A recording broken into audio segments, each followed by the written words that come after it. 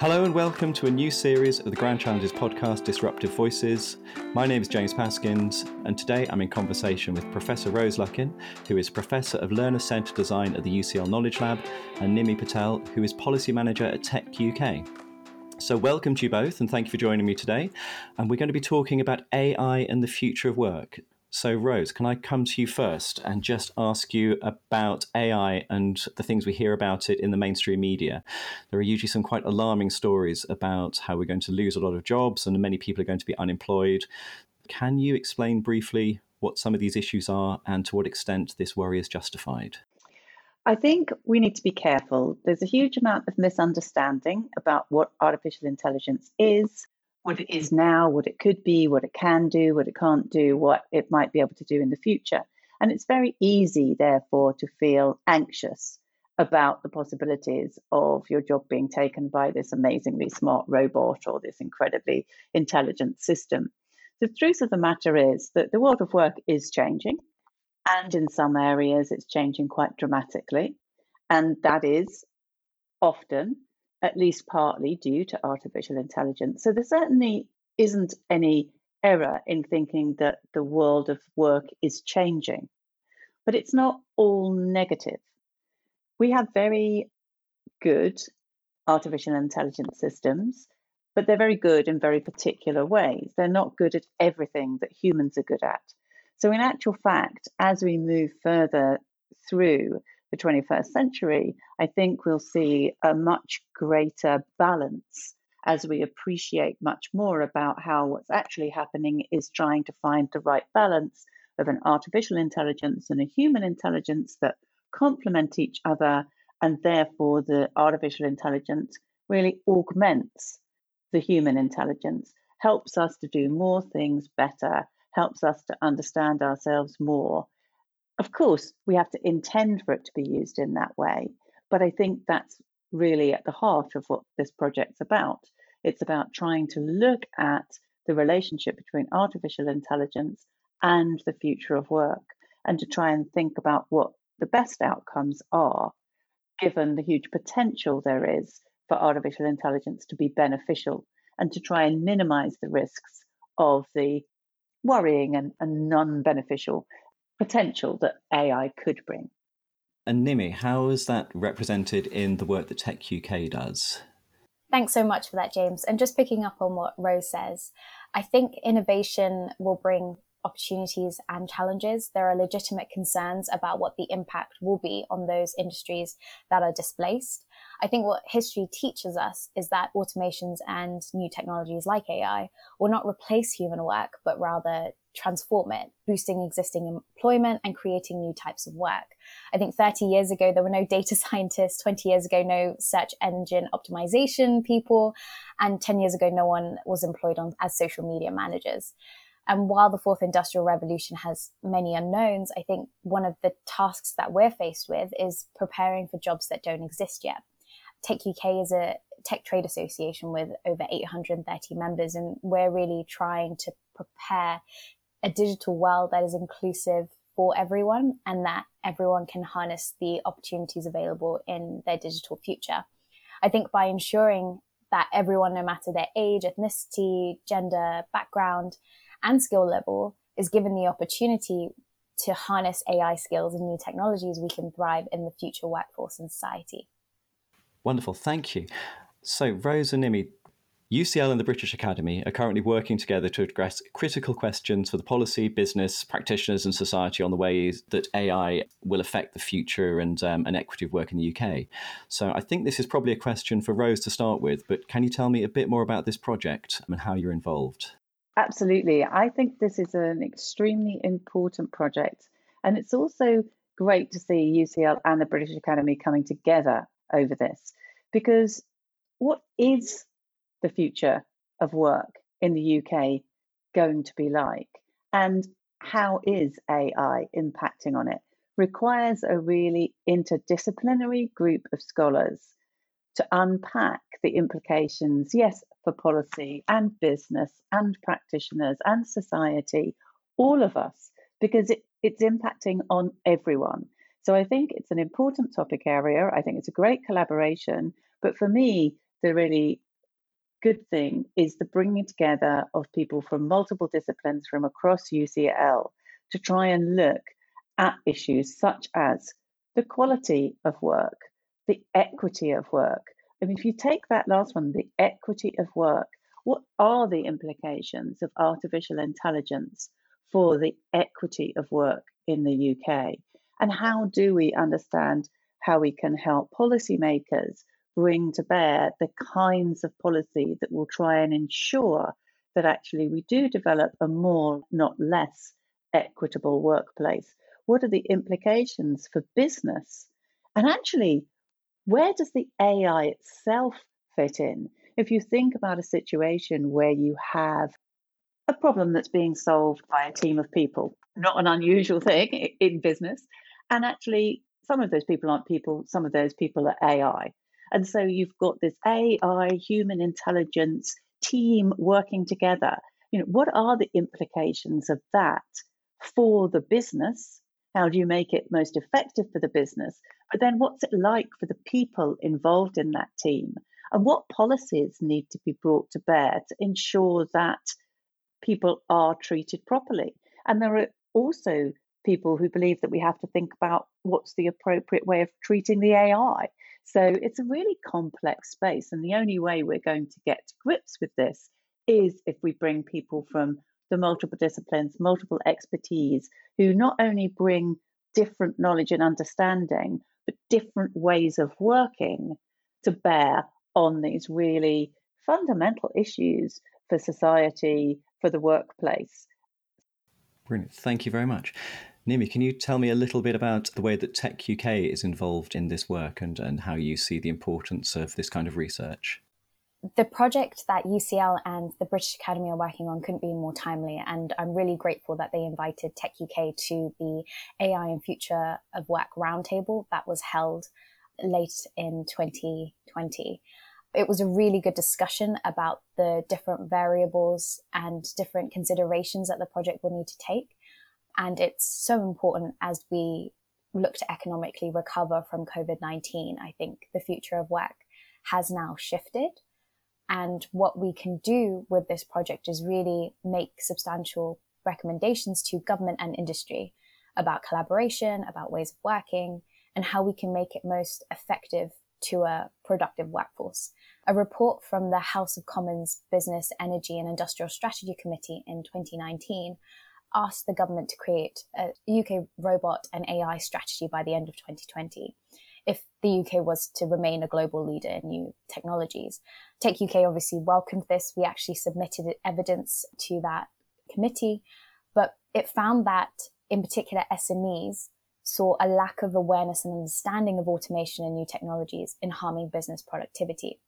Now, this can happen for a number of reasons, including because businesses don't understand the technology that is being developed or don't prioritize it. Other times it's because the new technology doesn't fit in with existing systems. I think a project like this in an era of economic recovery from the pandemic, where we've seen forced digital transformation happen, can really help move the conversation and the narrative away from the robots will take our jobs and enable businesses to partially automate routine and repetitive tasks. How much uncertainty is there regarding future developments in AI, and how do you think we can make informed political decisions now? So the UK is already a world leader in AI innovation in sectors such as health and finance, but the tech is moving fast. And in order to keep pace with other nations, and if we are to remain at the forefront of the development and application of these technologies, we've got to do more, and skills are fundamental to this. I'm very biased because I work in skills, so I think it's the most important thing ever. My colleagues who work in digital infrastructure or digital adoption may think differently, but creating a steady pipeline of tech talent is imperative to remaining a leader in AI and data. We must address sort of the significant mismatch between supply and demand for the digital skills in the workplace. And this is only going to increase as there's going to be more emphasis on digital transformation in organizations, especially those looking to enhance their own capabilities based on their lived experience of this crisis. This will include supporting new operating models, collaboration tools, and talent management solutions. I think over the next few months, we can expect to see a heightened degree of scenario planning around recovery and support on workplace models. I and Tech UK sort of agree that human-centric policy reform will be needed in a world where everything becomes digital. As the fourth industrial revolution, as we love to call it, charges ahead, companies will find that they can automate certain tasks, and we really encourage that. But they may discover they can get by with fewer employees. During the recession, a lot of companies downsized, and what we saw was that in many places it was a sort of jobless recovery. The economy came back, but not all the jobs came back.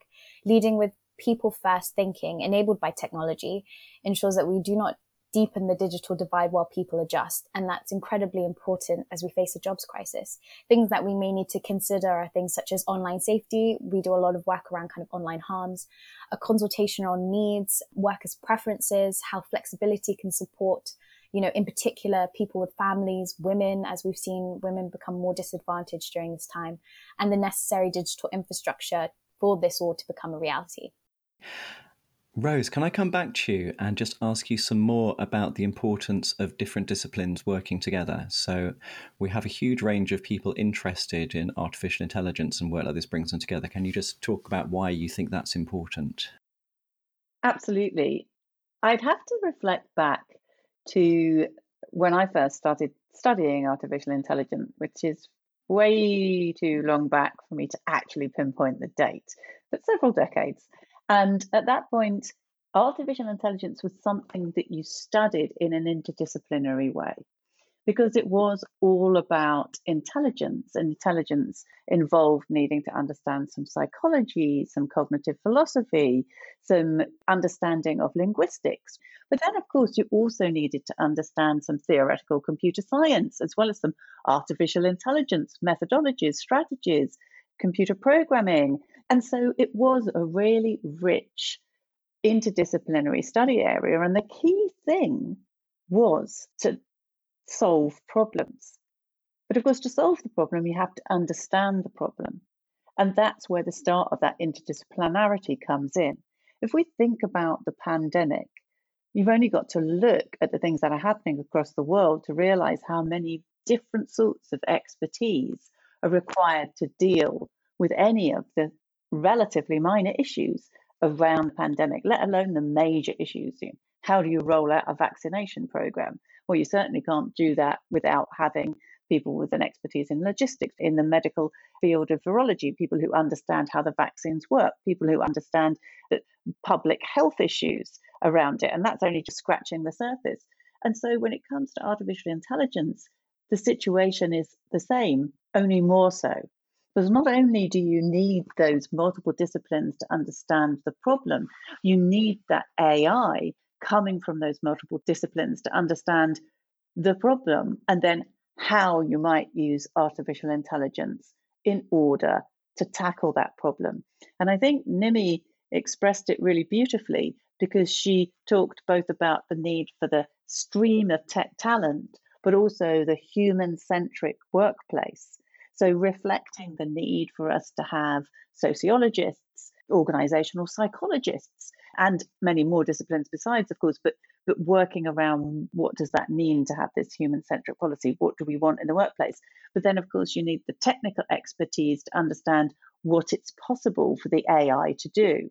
And, of course, many disciplines around that, because it's very important to recognize that it's one thing to say, okay, we have an artificial intelligence that is extremely good at helping us automate certain processes in the workplace.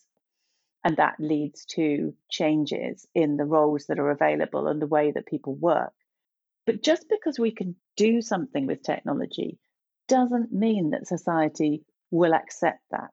I think a classic example happened last year with the algorithm that was brought in to basically do the adjudication of students' GCSE and A-level grades. Now, some people would not even see that algorithm as AI, but I think many people would feel that it is a form of AI, and it's certainly related to AI, if not AI.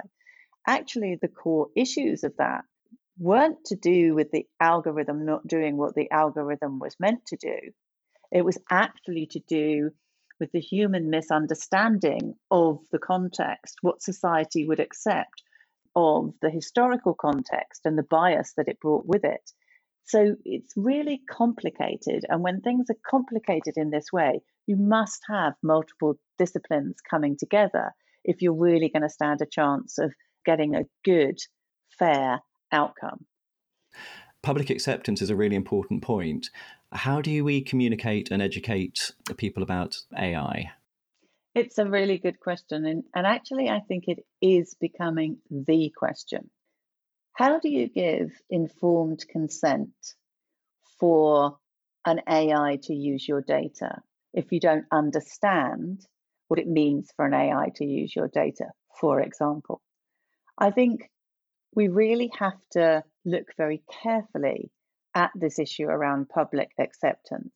And if we want the public to accept a role for AI, then we have to be careful not to make the assumption that somehow because the people who are commissioning that AI, or people who are developing that AI, know themselves that this is a jolly good thing, that's not enough. The public really do need to understand. And they need to understand for many reasons, but not least because whether we like it or not, there are people in the world who want to use AI for negative reasons. And unfortunately, the regulation will never keep pace with the way that the technology rolls on and the way that somebody who wants to wreak havoc will always be ahead of the regulator. So actually, there's a very practical reason to do with trying to help people prevent harm.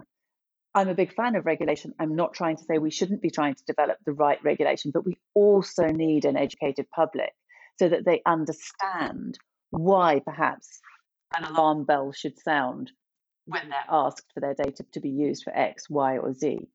And so I think this education about AI is becoming an increasingly urgent issue if we want that public acceptance to be there. And we do, but we want it to be a wise public acceptance, not a blanket public acceptance of people doing things because they're told it's good for them. They need to understand why it's good for them or why it's good for other people that they care about. And I think my final point on this would be, I am really starting to understand a great deal more about how contextualized people's understanding of artificial intelligence needs to be. For example, there are some great resources out there if you want to learn about AI, and many of them are very good.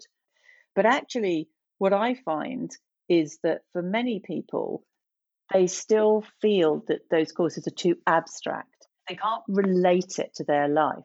So what we really need is to find a way of helping people to see how AI is already impacting on their life and actually help them to understand it within their own context, because that will help them to be a much more informed public.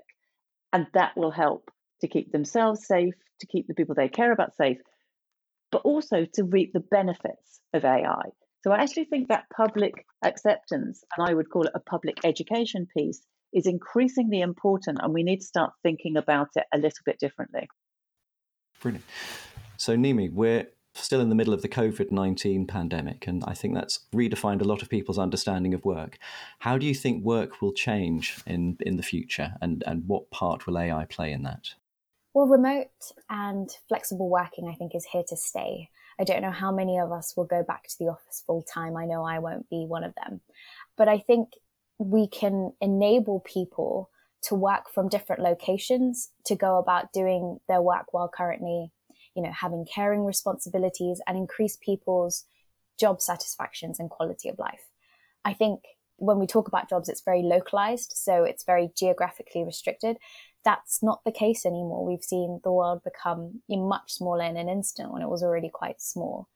Essentially, sort of platforms like Zoom, for instance, which we've depended on a lot since being away from the office, aren't intended to replace the office, but tools to keep people connected and working flexibly and remotely for those who need it. The future of work right now is wholly dependent on what we want it to be, and making those conscious decisions going forward, rather than allowing the technology to push us forward, will be the best way we combat any kind of challenges with regards to the future of work.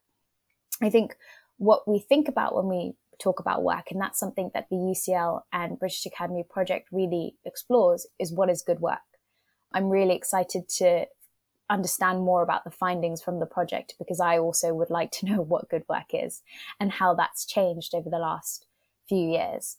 Essentially, job satisfaction and sort of higher salaries, because the tech industry is a high wage, high skill industry, has always been one of the core components of the way the industry recruits. Now we're seeing sort of differing things come in. For instance, the possibility of removal of middle managers, the idea of using worker surveillance. There's a whole myriad of issues that we need to look at and see how they actually change people's approaches to work. Artificial intelligence crosses boundaries, so it's clear we're going to have international cooperation. What do you think the opportunities and potential challenges are in international cooperation around artificial intelligence? Yeah, interesting question. And you kind of said it in the question as well about the network nature. I mean, look across the world, and if you kind of take away the exceptions like North Korea and China and a few others, actually technology doesn't take a lot of notice of geographical borders. And so you have this big network. And if you think about machine learning, AI needing lots of data and the data swimming around in this huge network, obviously I'm oversimplifying, but you get the drift. And I think in that situation, we have to look at international bodies to work together. And that might be, for example, about regulation. So you can see the way that the EU, for example, came up with GDPR, which is obviously not specific to AI, but is to do with data and is an important element when we think about data and AI as we move forward. And looking at the way that both the EU and the US are trying to look at how they curb some of the big tech companies, many of whom use a lot of AI in the way that they influence the way that people behave, for example. Now, they're going about it in different ways, but they are talking to each other. The fact that the different parts of the European Union, which I appreciate post-Brexit, we are not part of, but there's still cooperation around these issues of trying to ensure that we get the most effective regulation. Because the truth of the matter is, nobody really understands how this is going to play out. In the same way that none of us really understand how the pandemic is going to play out. We can have some good guesses about some parts of it, but not all of it. And so we have to cooperate. So the opportunities that acceptance of international cooperation brings are the opportunities for a safer, fairer foundation for AI, which brings greater opportunities to more people and more members of society. The challenges are, of course, that different nations are different. Look at the arguments that we had over currency when there was once muted the possibility that actually we might lose the great British pound and accept the euro, which of course was never going to happen. But people get very wedded to things around culture, around their nation. And so there are still challenges. And we have to recognize and respect diversity. And that diversity is represented in those different nationalities, those different cultures. So yes, there are huge challenges. And not all of the elements of that particular challenge are things we'd want to lose.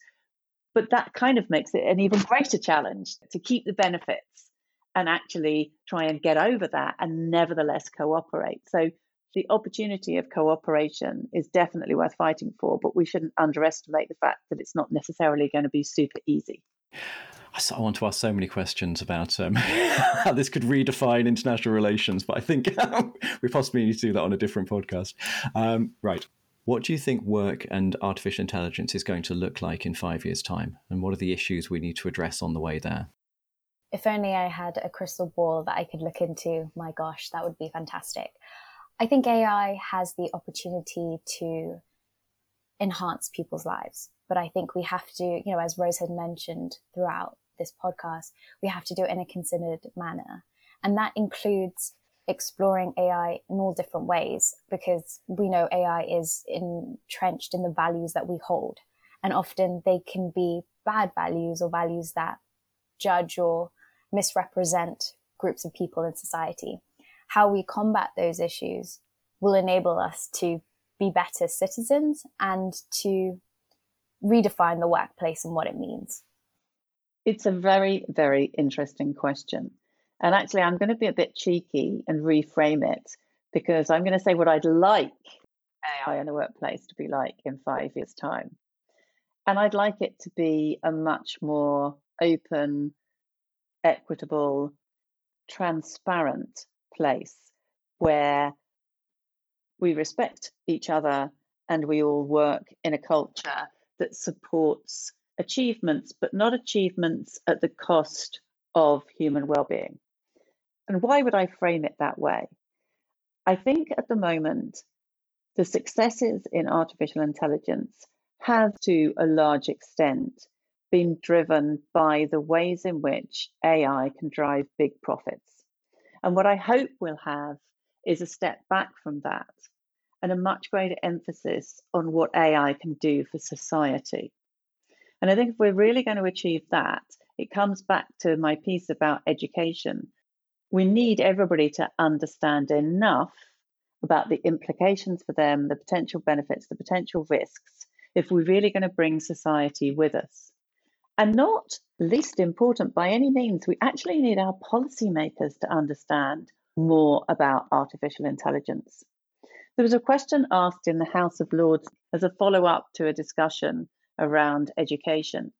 And the question was asked by Lord Tim Clement-Jones to the Conservative Party representative for education in the House of Lords. And the question was about ethics and artificial intelligence and how we ensure that data storage, the way data is used, the design of algorithms, the application of artificial intelligence is done in an ethical way, particularly in education.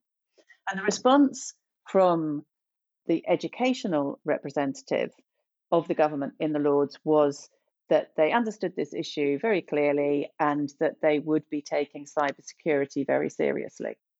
That reveals a huge misunderstanding about what that question was about. It wasn't anything to do with cybersecurity. It was something much more to do with artificial intelligence. Now, I don't say this to mock either of those politicians or any politician. I'm just trying to demonstrate how little people in decision-making places when it comes to policy actually understand about artificial intelligence. And I'm not blaming them. It's not their fault. Why would they understand it? Whoever helped them to understand it? So I think if we really want the best scenario for work and AI, we have to focus on that education piece. And we have to focus on prioritizing AI that's not all about purely driving profits.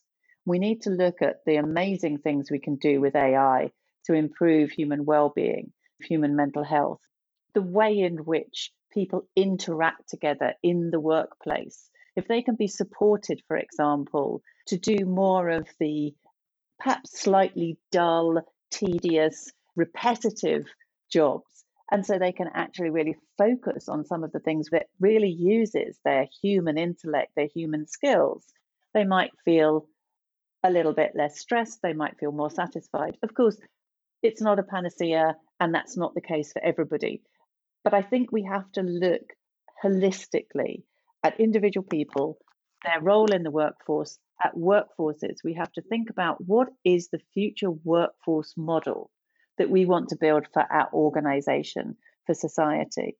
And that's where we need to start, rather than, okay, how can we use AI to be more efficient, to drive the economy, to make larger profits? I'm not against profits. I'm just saying I think that's been too much of a priority to date, and we need to step back and think about it in a much more holistic way. Thank you, Rose and Nimi. I'm afraid that's all we've got time for today, but thank you so much for joining me and talking to me on this fascinating topic. You've been listening to Disruptive Voices from the UCL Grand Challenges. Join us next time for more. This episode of Disruptive Voices was presented by James Paskins, edited by Nina Quash, and produced by UCL Grand Challenges. Our guests were Professor Rose Luckin and Nimi Patel. The music is by David Seste. If you like this topic, check out the latest episode of the UCL Coronavirus podcast with Dave Cook and Anna Cox. Professor Cox is also launching a brand new series on work, life, and well-being called eWork Life. You can find all those and more at UCL Minds.